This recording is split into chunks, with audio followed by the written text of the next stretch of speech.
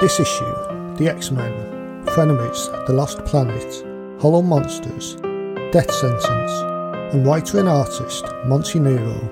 My name is Alan Cowsall, writer and editor for Bullpen Productions. I'm at Mission Control and you're listening to The Last Geek in Space.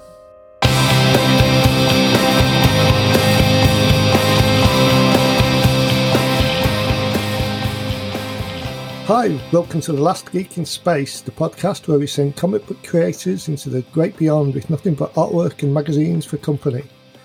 Today's guest is Monty Nero, writer and artist, probably best known for his Death Sentence series, Hollow Monsters, and the soon-to-be-released Frenemies. Did I get that right, Monty? Yeah, Frenemies, The Lost Planet. Sci-fi spectacular. So let's jump straight into it. You're going to be put on a spaceship. We still need a name for the spaceship, but we're going to blast you into space and you'll get to take a few bits of artwork and comics. But we're going to give you the first comic that ever really meant anything to you to take along. What was that?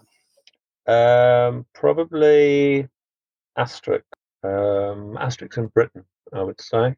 Obviously, buying comics before that, I would get Buster and Beano, and I'd always keep them. You know, I'd always collect them and stuff. I would definitely say that Asterix in Britain was the first time that I read a comic and was just sort of blown away with it, and how funny it was and how clever it was. And I think particularly Asterix in Britain because it's got so many jokes about British people, and there's like a battle between the Romans and the Gauls, and they stop to have tea and all that kind of stuff. But just the storytelling's really good. I mean, I read a lot of Goscinny's work after that, like his books and stuff, as I got older. Yeah. And you realise what a clever and inventive writer he was. And then I think a lot of, because I read all the Asterixes when I was a kid growing up, I think a lot of it just sort of seeped in as far as like what good pacing and storytelling is, and especially the physical comedy and the humour and the action. It's really expressive.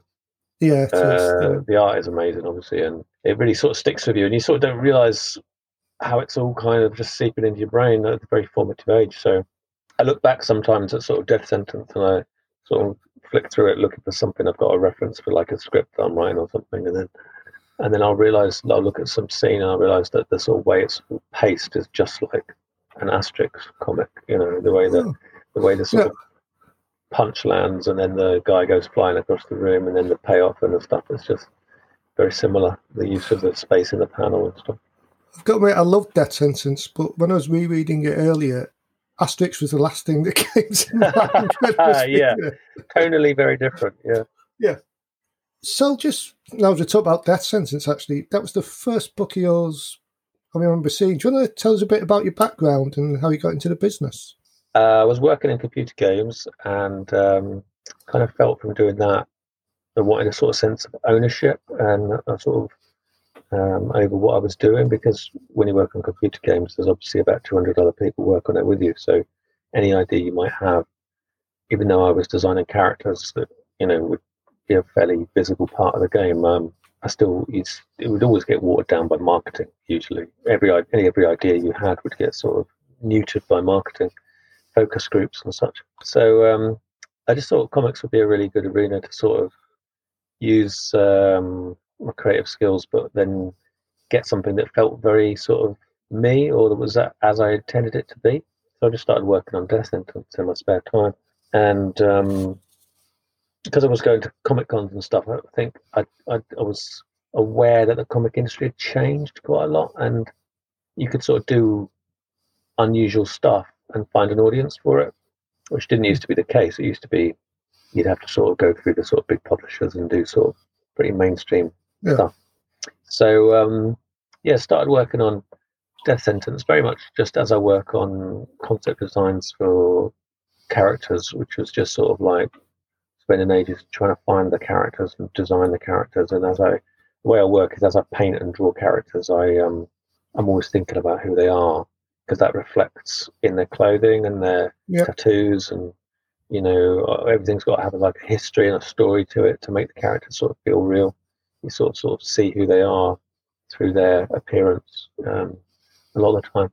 So I spent ages trying to find these characters on the page, and did Weasel first and Verity, As I was doing that, you just sort of start getting ideas of what they might say, and I always write that down. So I just jot it down as I'm painting. I write down dialogue, and you end up with loads and loads of dialogue, and some of it's good and some of it isn't.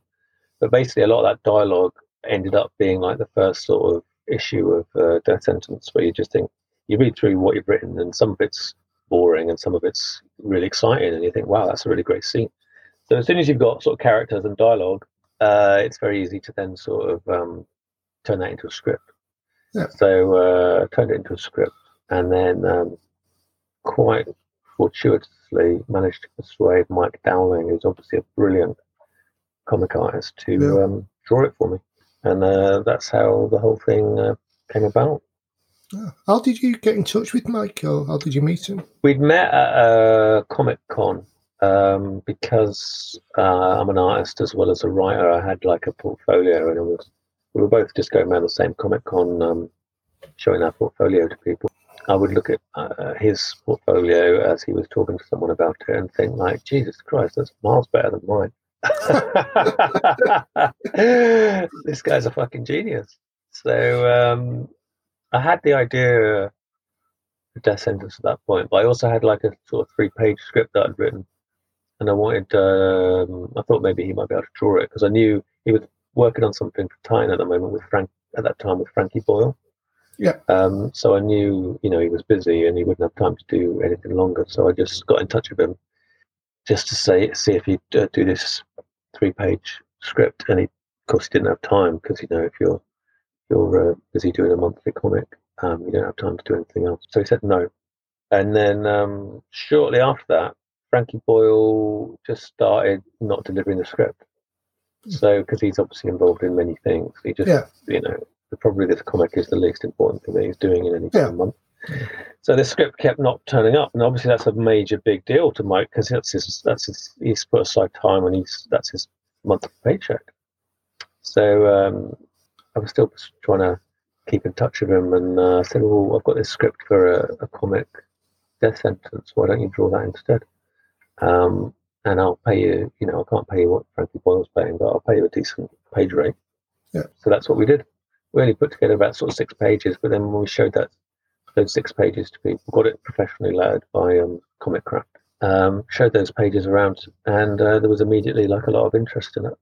So that's how it all started. Well, that's a nice way to do it. Yeah, got a mixture of luck, meeting, talent, and opportunity, I suppose. You need all 3. And I think you ended up doing the covers yourself, didn't you?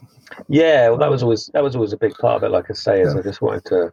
A lot of the time when I start a project, I've got like a feeling and a sort of tone in mind, and I think feelings and tones are often massively overlooked.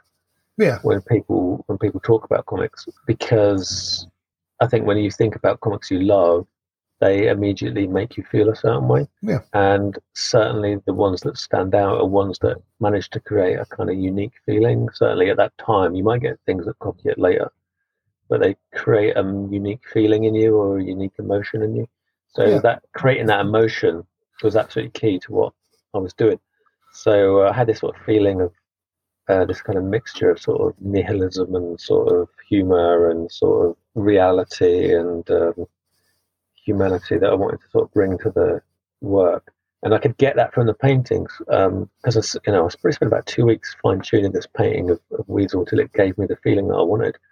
And then the trick was to try and get a script that gave me the same feeling, and that was really difficult. I remember it took me about 4 weeks of trying to get the script to feel the same way the painting felt. But having done all that work, I think it's then really easy, because obviously it's a no-brainer that the paintings will then be the covers, because the covers convey the feeling that you're trying to convey to the reader and communicate the message you're trying to communicate. So all the concept art that I did ended up being on a cover at some point in the series, which is obviously the advantage of that as well is if you're doing creator-owned stuff, obviously you're cheap, you don't have to pay anyone to do the cover. So you can anybody that does come in, you can share it about between you in a better way. Yeah, that's a good way to think of it. Unfortunately, I can't draw to save my life, so I'm screwed. Yeah, well, it makes your path clear. Whatever your path is, at least it's clear. Yeah. Going back to the rocket ship, we're going to give you your all-time favourite issue to take with you. Okay. Single issue or something. What would that be? I think it's Hellblazer 12. Now, I've read many comics since that I love, probably more than that. But that comic probably, it's the same thing I was just talking about, actually. It just evokes a feeling in me. And it's now mixed up with nostalgia as well, because obviously it takes me back to being like young, and I was up visiting Forbidden Planet up in sort of, when it used to be off Tottenham Court Road. Yeah.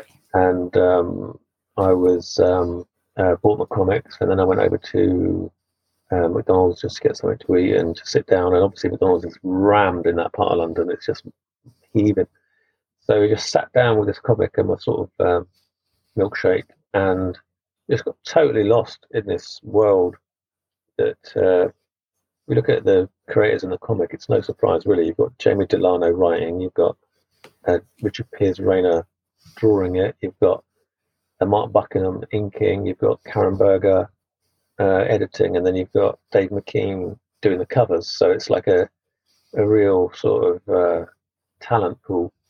And it was issue 12 was right after Newcastle. So obviously it had been a fantastic read for about a year, and then Richard Piers Rayner had just sort of taken on the art duties, and then the first issue after Newcastle was a real contrast. It's a real quiet, there's very little horror in it, and it's very real. The characters are very real, and John ends up going to stay in a sort of a caravan park next to a sort of nuclear power station, sort of realizes sort of what a dick he's been and how he's not kind of cool and relaxed in the way that he thought he was, and or how these people are living in a sort of very sort of much more enjoyable way than he is. And it's sort of like a really thought-provoking and sort of a real issue that kind of rounded out the three-dimensionality of the character. Yeah. So I just got totally lost in it, and obviously I'm in the middle of this busy place, and I just sort of totally zoned out for about 20 minutes and just lost myself in this comic and the art and the writing and the characters and the story and everything. And I think that had a huge effect on me wanting to make comics, just when a comic can be moving you in a way that's as powerful as a film or a book, which has got all these other advantages, It's almost the simplicity of it is the key to why it touches you so much, I think. Yeah, it's just words and pictures, and you have to put them together. So it's part of the magic of comics working its way into your brain. That's still one of the best ones on Hellblazer, I think. I loved Richard Piers Rayner as well. Oh, yeah, Richard Piers Rayner, yeah. I mean, he's a brilliant artist. And it's a shame he hasn't done more since, really. I know. I think he's doing some work for a football club. Is he? Yeah, I think it might be Middlesbrough. I'm not sure. Oh, interesting. It's funny, the only thing I know about Richard Piers Rayner is, that he drew Hellblazer, and I like his art. Yeah, so, and you get an impression just from his name. You imagine, he must be like a really sort of like highfalutin intellectual, maybe sort of with a lot of European sort of influences. So it's interesting to hear that's what he's doing. Let's move on swiftly. You're going to get to take your favourite graphic novel with you. So what would that be?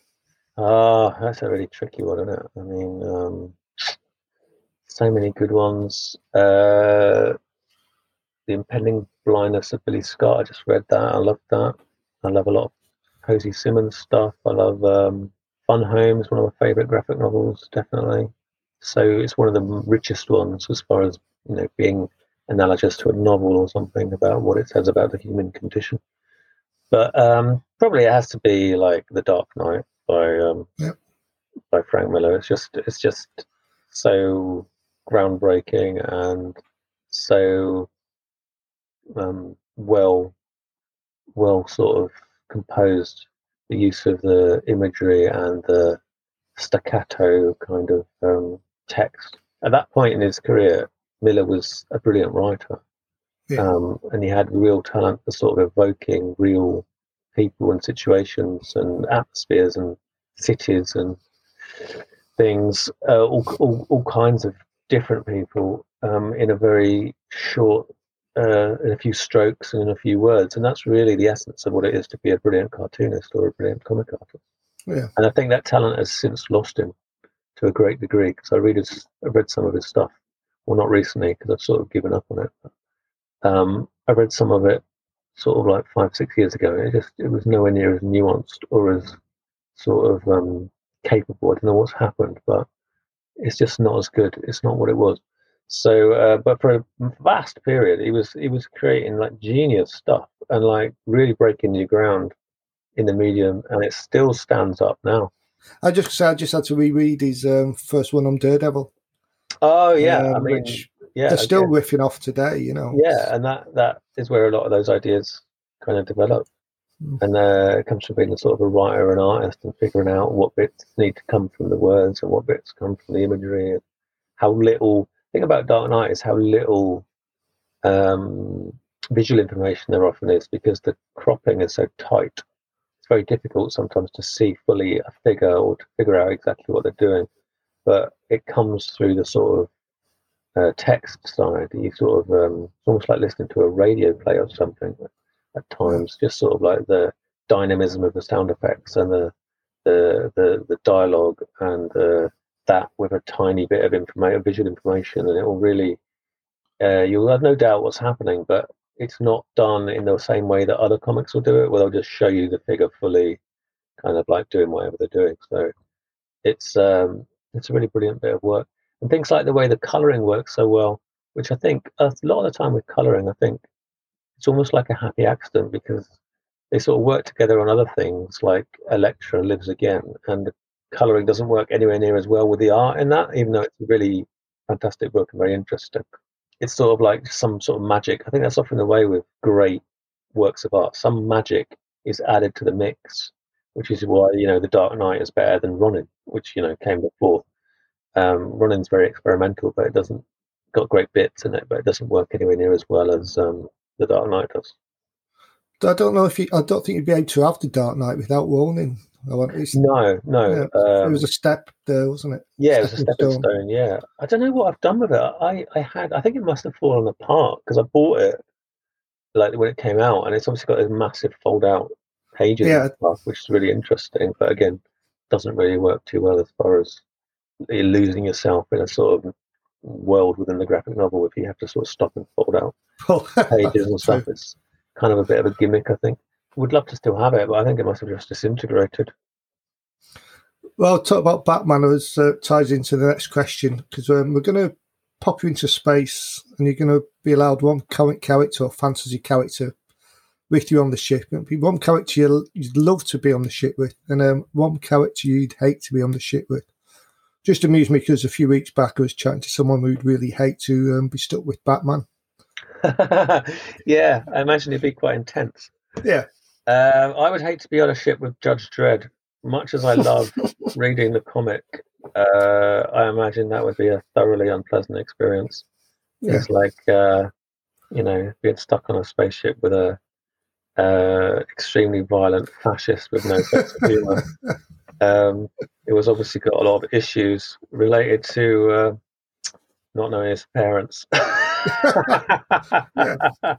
Probably far better to go with Rico, his clone brother from right back. Yeah, definitely. And then the character I'd like to be trapped with at the moment is Carlton, who is the professor of astrophysics in Frenemies: The Lost Planet. And he's a character who he's very driven. He's driven by searching for his son who went missing in a comic shop in 1986. And a lot of his research into sort of pocket universes and things are all sort of tied into trying to explain that disappearance. So he's a very driven character, but he's also incredibly capable and knowledgeable. And if anyone would be able to successfully navigate us around space and get back home, it would be Professor Carlton Lombard. So that would definitely be the guy I'd like to be with. I was just about to ask you about Frenemies. Do you want to tell us a bit about it? I think is it going on Kickstarter soon? Yeah, it'll be launching on Kickstarter on the 14th of October, midday. And it's about 7 characters who are both friends and sort of rivals, who are searching for a planet a mysterious planet that used to be the dominant force in our solar system, and it disappeared completely in mysterious circumstances. So rumors of the planet start to resurface, and characters realize that the technology that the whoever dwells within the planet possess is so powerful that it looks to us like dark magic, because we just simply can't understand the sort of quantum level of their engineering. So one of the characters has to reach the planet and stop our solar system being destroyed by whoever now has control of this technology. And they have to sort of choose who it will be and fight amongst each other as to which one of them it will be, but also help each other so that at least one of them does make it to reach the planet. So within that, there's all sorts of ideas about sort of how a planet might be made to disappear or be made to look like it's disappearing, because I'm quite interested in the science fiction side of it. There's about 3 or 4 ways you could feasibly make a planet appear to disappear, even though it's still there. So we'll be getting into all that kind of stuff. But also, it's just a really fun kind of old-fashioned Flash Gordon style serialized cliffhanger type space opera with a lot of laser blasting and action and villains and so forth, and a lot of sort of funny dialogue and amusing situations, and a lot of conflict between all the 7 characters who are all very different. Each of the 7 characters is very different, and they've all found themselves in this predicament they didn't want to be in, where one of them's got to get to this planet and save the solar system. You've got another great artist working on the book as well. Yeah, Yishan Lee, amazing artist. Obviously does a lot of work for Image, and she's done stuff in the past for Dark Horse and DC. She did a comic for DC as well. So very lucky to have her. She was my ideal choice because I knew I wanted to use this art style that Yishan has, and she's very good at character stuff, like getting the emotions of the characters and designing the characters and having the characters sort of act and interact, and that's really key to how the story works. Yeah, really, really excited to have her be part of it. That ties in actually to the next question. So talk about comic artists. You get to take 1 page of artwork by your favourite comic artist. What would it be? That would probably be a page of Born Again by Dave Mazzucchelli. Again, that's a comic that sort of blew me away when I first started, reading comics. And I think I bought it after The Dark Knight, and I thought it was going to be sort of something similar. And of course, it's not, because Miller's not drawing it.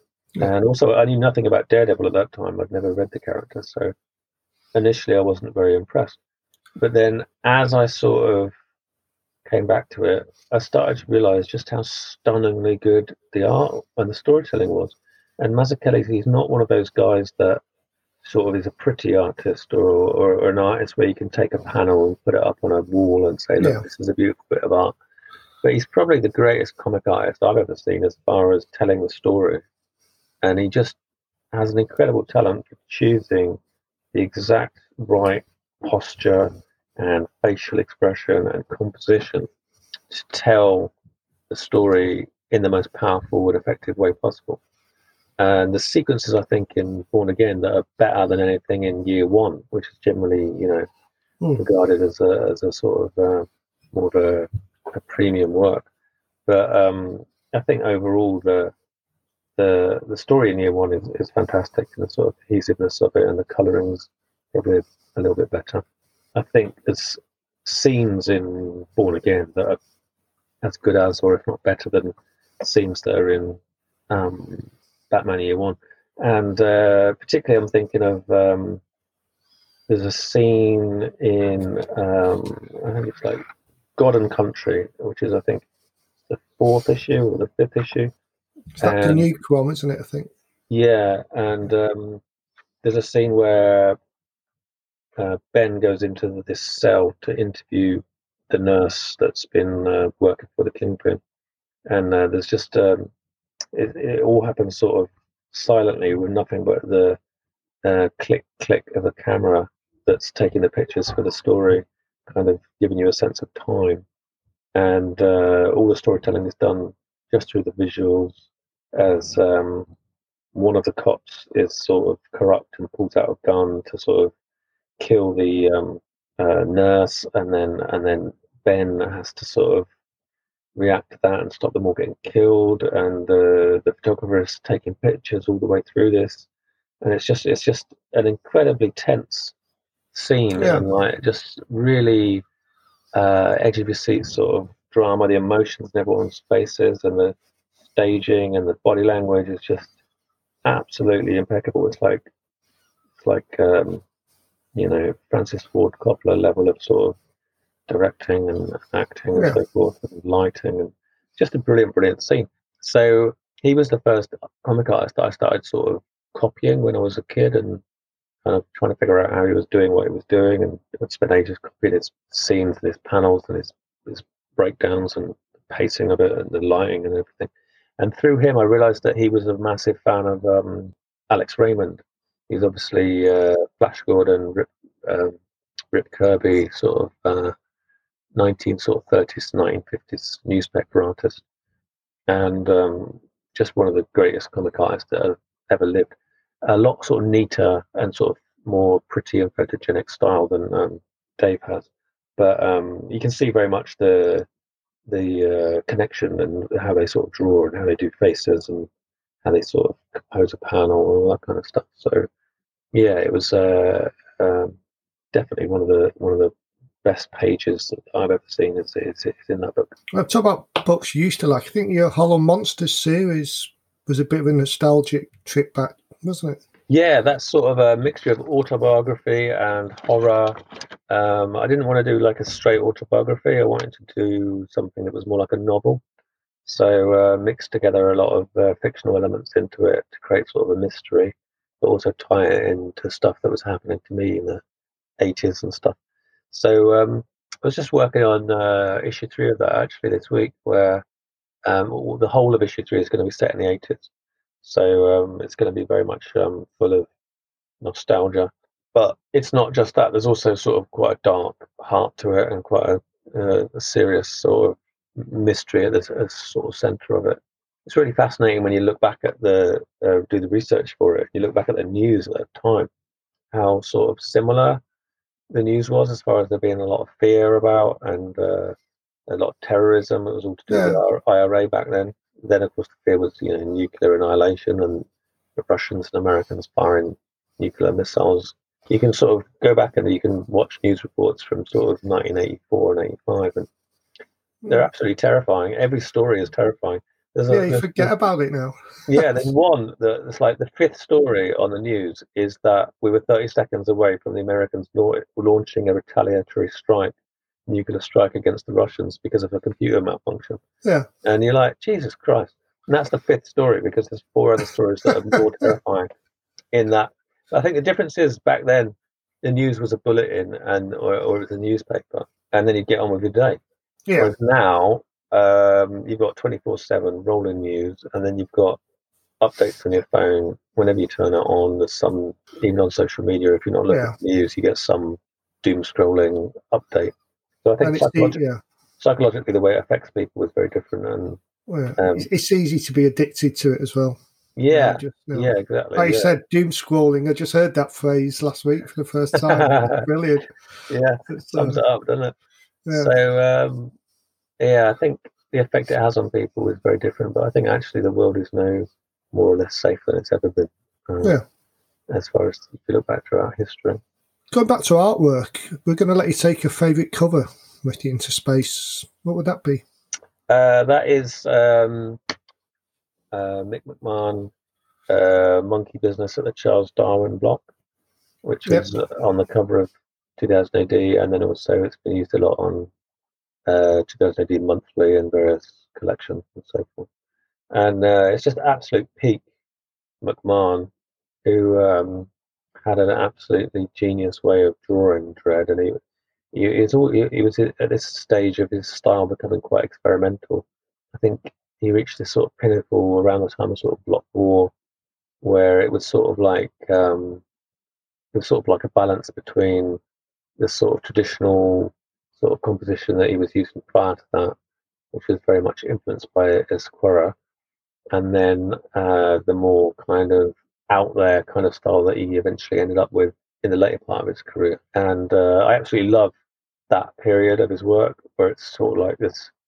You can see he's really excited by the sort of stylistic changes he's made, and the rendering, and it's sort of like it's perfect for Dread as well because it's like funny, but also it's very sort of heavy, and you feel the weight and the power of the character, and it sort of manages to be both scary and amusing at the same time.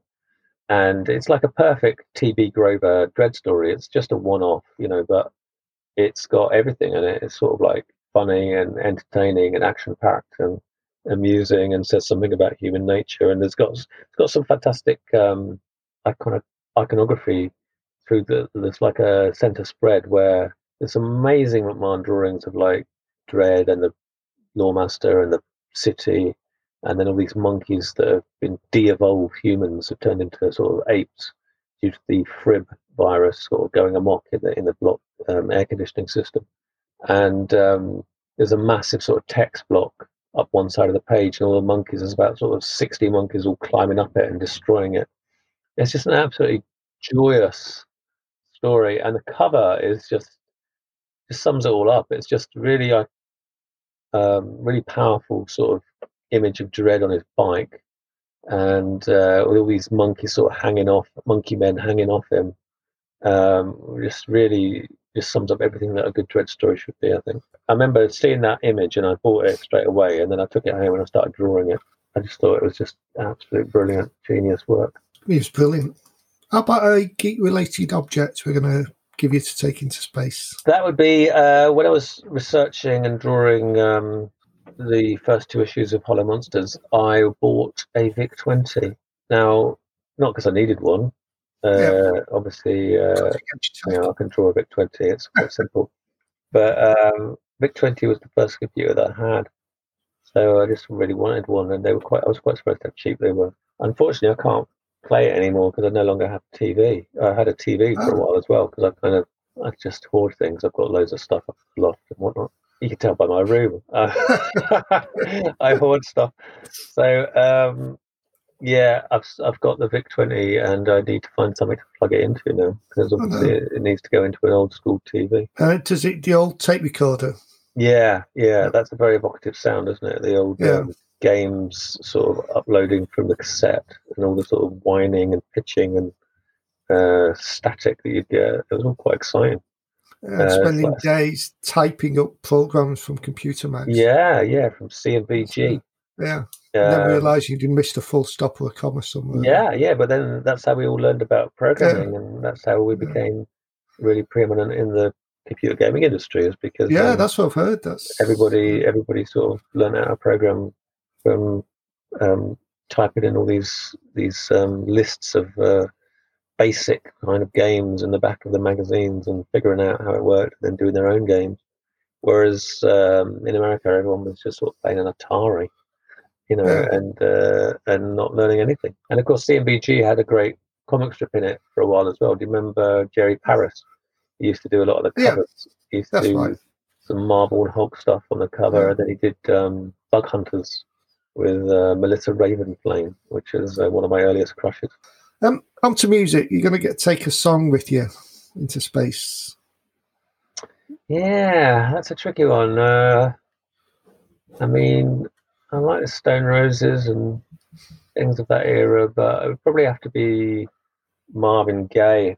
What's Going On? I think both the album and the single, they're both genius, and it's a song and an album I have literally never tired of throughout my entire life. I loved it the first time I heard it.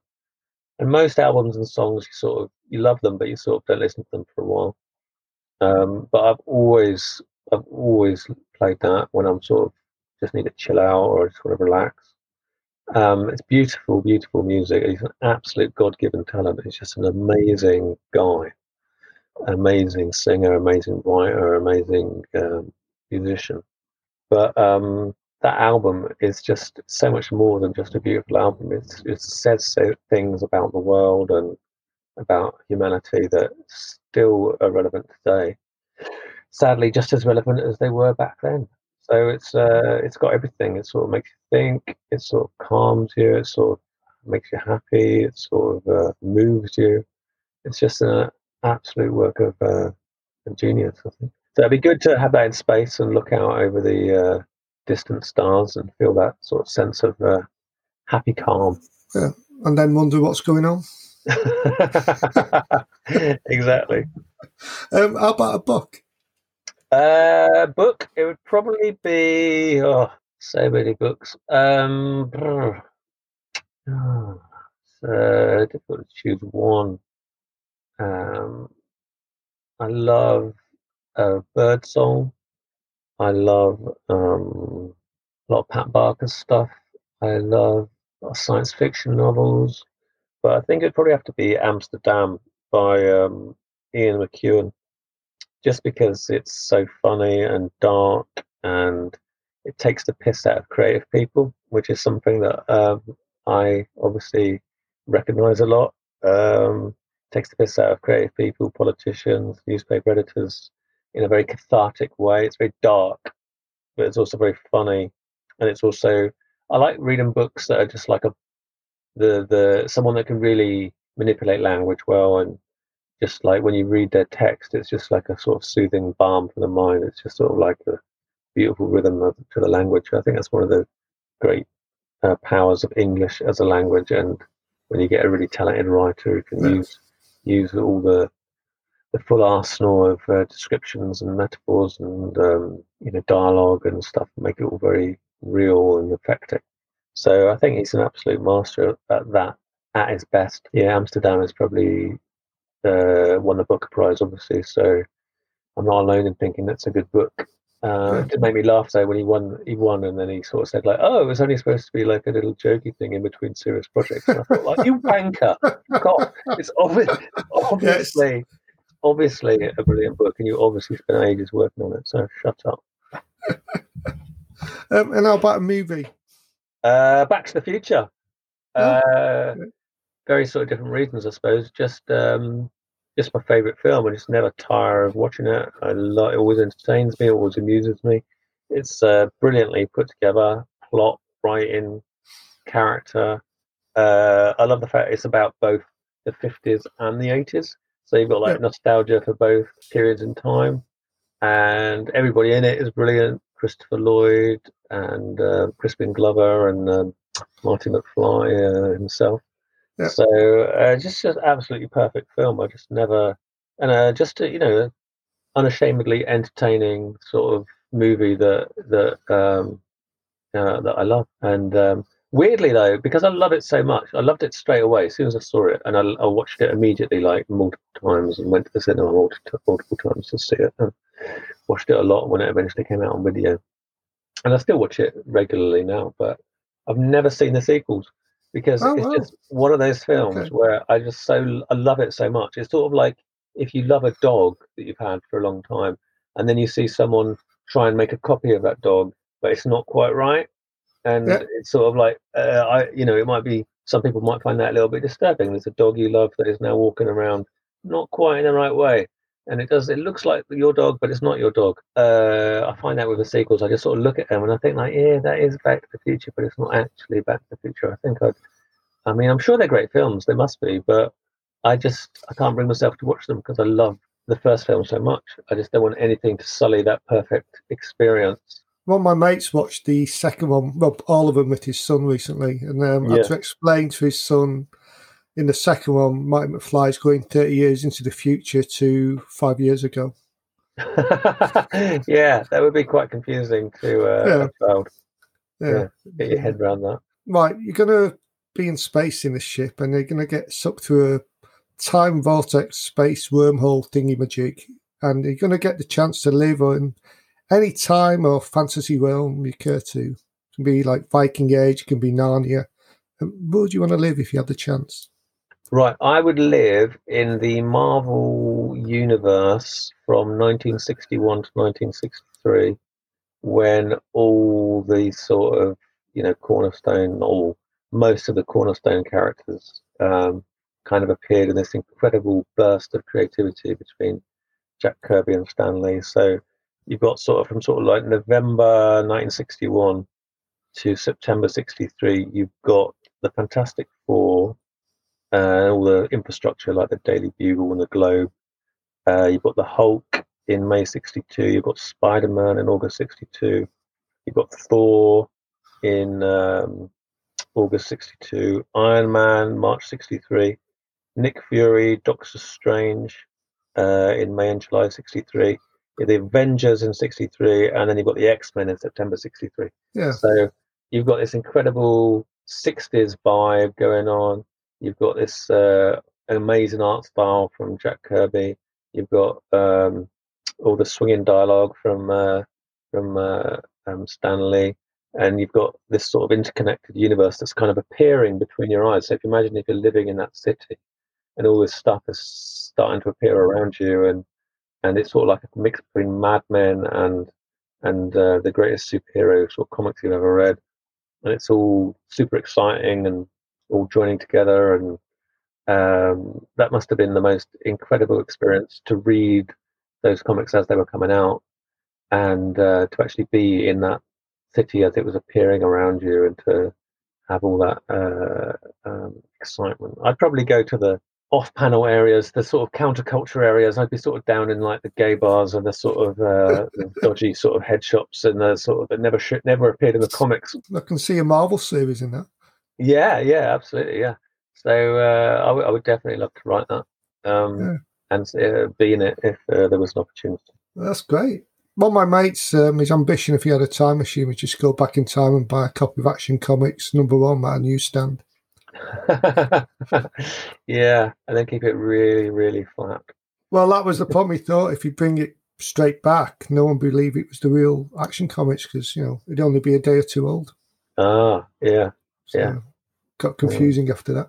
He'd have to go back. He'd have to bury it somewhere that only he knew where it was, in some sort of genius sort of airproof container, and then he'd go back and dig it up again, and it'd be the right age. Then he could make all his plans. Yeah. So, what would you say is the best moment of your career so far? Well, as far as what I enjoy, it's probably writing Frenemies at the moment, because I'm just so excited about it, and I think it's such a great story and great characters and great concept, and it mixes together all these old things. The thing about the classic sci-fi is we've all sort of seen it, you know what I mean? The laser blasting and the villains and stuff. So you have to find a way to make it fresh and new, and I think we've done that. Found a way to make it seem like mix the best of the old sort of sci-fi with some more sort of progressive new ideas, and it's really come together with a second issue. So super excited for people to read that. And that's why I do create your own comics, is because the main thing for me is just to like I say, have that sense of authorship and to enjoy what I'm doing, and to get really lost in the world that I'm creating and the characters that I'm creating. So that's what I was going to ask you, because you flirted with Marvel a bit. I think you did a couple of X-Men stories, but you seem to prefer like the creator-owned path. Yeah, I liked working for Marvel, but I definitely want to do creator-owned as the priority. As far as like what other people would say was the pinnacle, it's probably like writing the X-Men, which I did twice, and I really enjoyed it. It was good for me. It was good for them. I think they were keen for me to, pitch other stuff, but I just didn't want to get into pitching other stuff. I wanted to work on my own stuff for a bit, and it's definitely something I'll go back to at some point. But I really want to get I've got like 3 or 4 really sort of key, what I consider key sort of comics that I want to get out. Yeah. And sort of say what I am and who I am and what I think about comics, and I want to get those out. And then once I've got those out, then I can maybe think about doing some other stuff. But probably the X-Men stuff. I wrote some, full issues of the X-Men and the Hulk, but I also did like a 10-page story in the X-Men Gold Annual. And that's probably my favorite thing that I did for Marvel, just because it was a thing where I managed to do my own thing, but for them. Because with the other stuff, it's sort of very much tied into what they want to do and where they are with their characters at that point in time. And things they want to say about their characters, and you sort of have to come up with a story that kind of serves their needs, and that's really what being a writer for Marvel is. Yeah. Whereas with the X-Men Gold story, I managed to stay. I knew what was going to happen. They were going to come up with ideas and things they wanted to do. So I said, right, this is what I want to do. So I immediately pitched them this idea about this little story I could do in the annual where, it wouldn't really matter too much because it was in the annual, so no one would care if it wasn't on point with what was going on in the massive crossover at that time or whatever. So I just did this really personal story about why I love the X-Men, which is called Why I Love the X-Men. Yeah. And it's got my daughter in it and my sister in it, and they're now both part of the Marvel universe. If you go to the Marvel Wikipedia, you'll find that they are part, obviously very small parts. Yeah. But I managed to get their real names in there, so they're both part of the Marvel universe. And I just love the story. I love the artist who drew it. He did a great job, and it's just a really, just really proud that I managed to do that, and say, what I felt about the X-Men, and deliver a good story too, hopefully. And members of your family are now owned by Disney. Yeah, that's true. Yeah. As you're leaving on the ship, family and friends aside, what would you miss about Earth? The ocean, definitely. I've lived by the sea now since about 2004. So brought up in the middle of the country, sort of, it couldn't be further from the sea in this country, in Stourbridge in the West Midlands. So never saw the ocean apart from when we went on holiday, which was very rarely, as far as going to a sort of beach or anything. So just by chance, really, I ended up 2004 living right next to the sea in Vancouver, and working on computer games over there. That was really nice. Didn't get to see the sea too much because obviously I was working too hard, but it was still nice when I did get home. I could see it out of the window. And then when I moved here, so now I live in Dundee in Scotland. Property is a lot cheaper in Dundee than it is sort of down in London. So we got like a nice house with a nice view looking over the sea, which is just really beautiful to wake up to every morning and to look out of it from your bedroom window and your lounge window and stuff. And loads of houses in Dundee have got similar views because Dundee is a city that is perched on a volcano that looks over the sea. It's an absolutely stunning sort of layout for a city. So in the old days, of course, it was always blighted by factories and smoke and lots of ships in the harbour. But of course, there's none of that anymore. So now it's just changed. It's changed a lot in the last 20 years, hasn't it? Now it's all about design, and you've got all these sort of really nice beaches and beautiful views looking out over the estuary and stuff. So it's a really nice place to live. So and sense of the comics industry as well. And a lot of good comics history. We've got statues of comic characters in our city centre, so that's always good, I think. We've got Minnie the Minx and Desperate Dan. Isn't there a new museum up there as well? Yeah, the V&A Design Museum. That's an amazing building. It's stunning. I mean, the interior exhibits are great, but the building itself is like the greatest exhibit. It's just an absolutely mind-blowing building, and it doesn't matter how many times you walk around it or through it. You can walk through it and around it.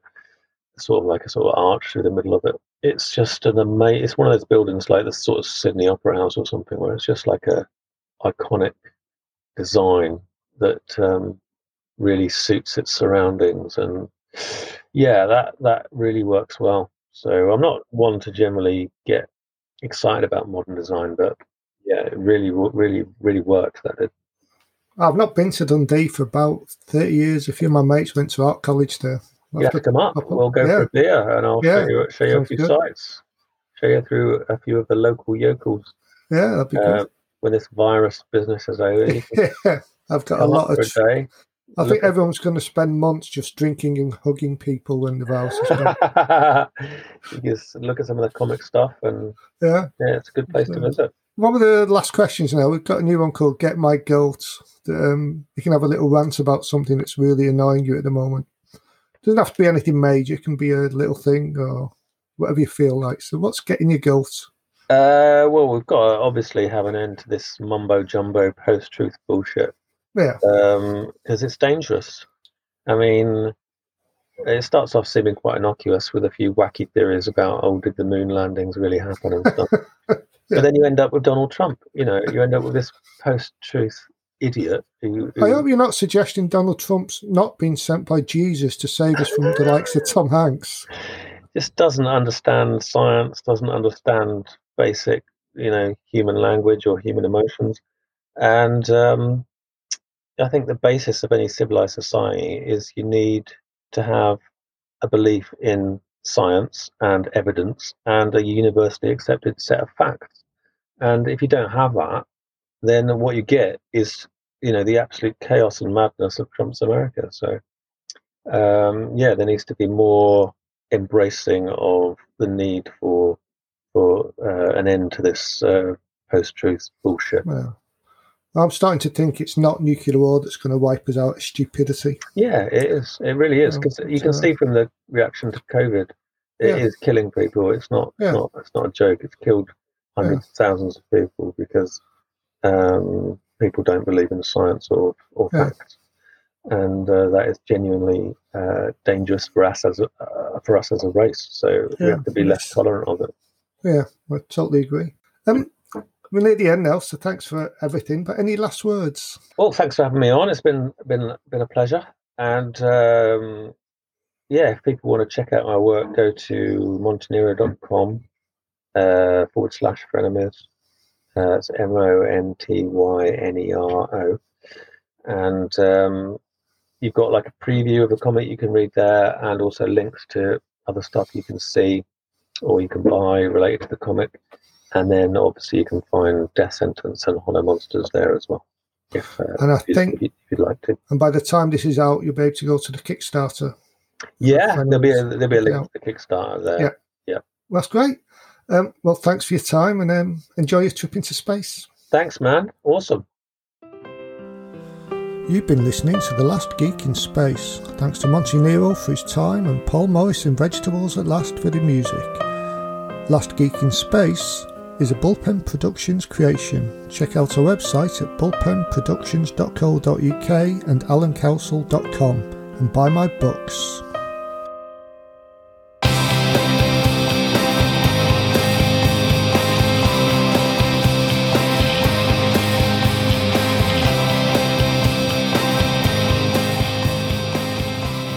I'm going to step off the limb now. That's one small step for man, one giant leap for mankind. That's awesome, man. Yeah.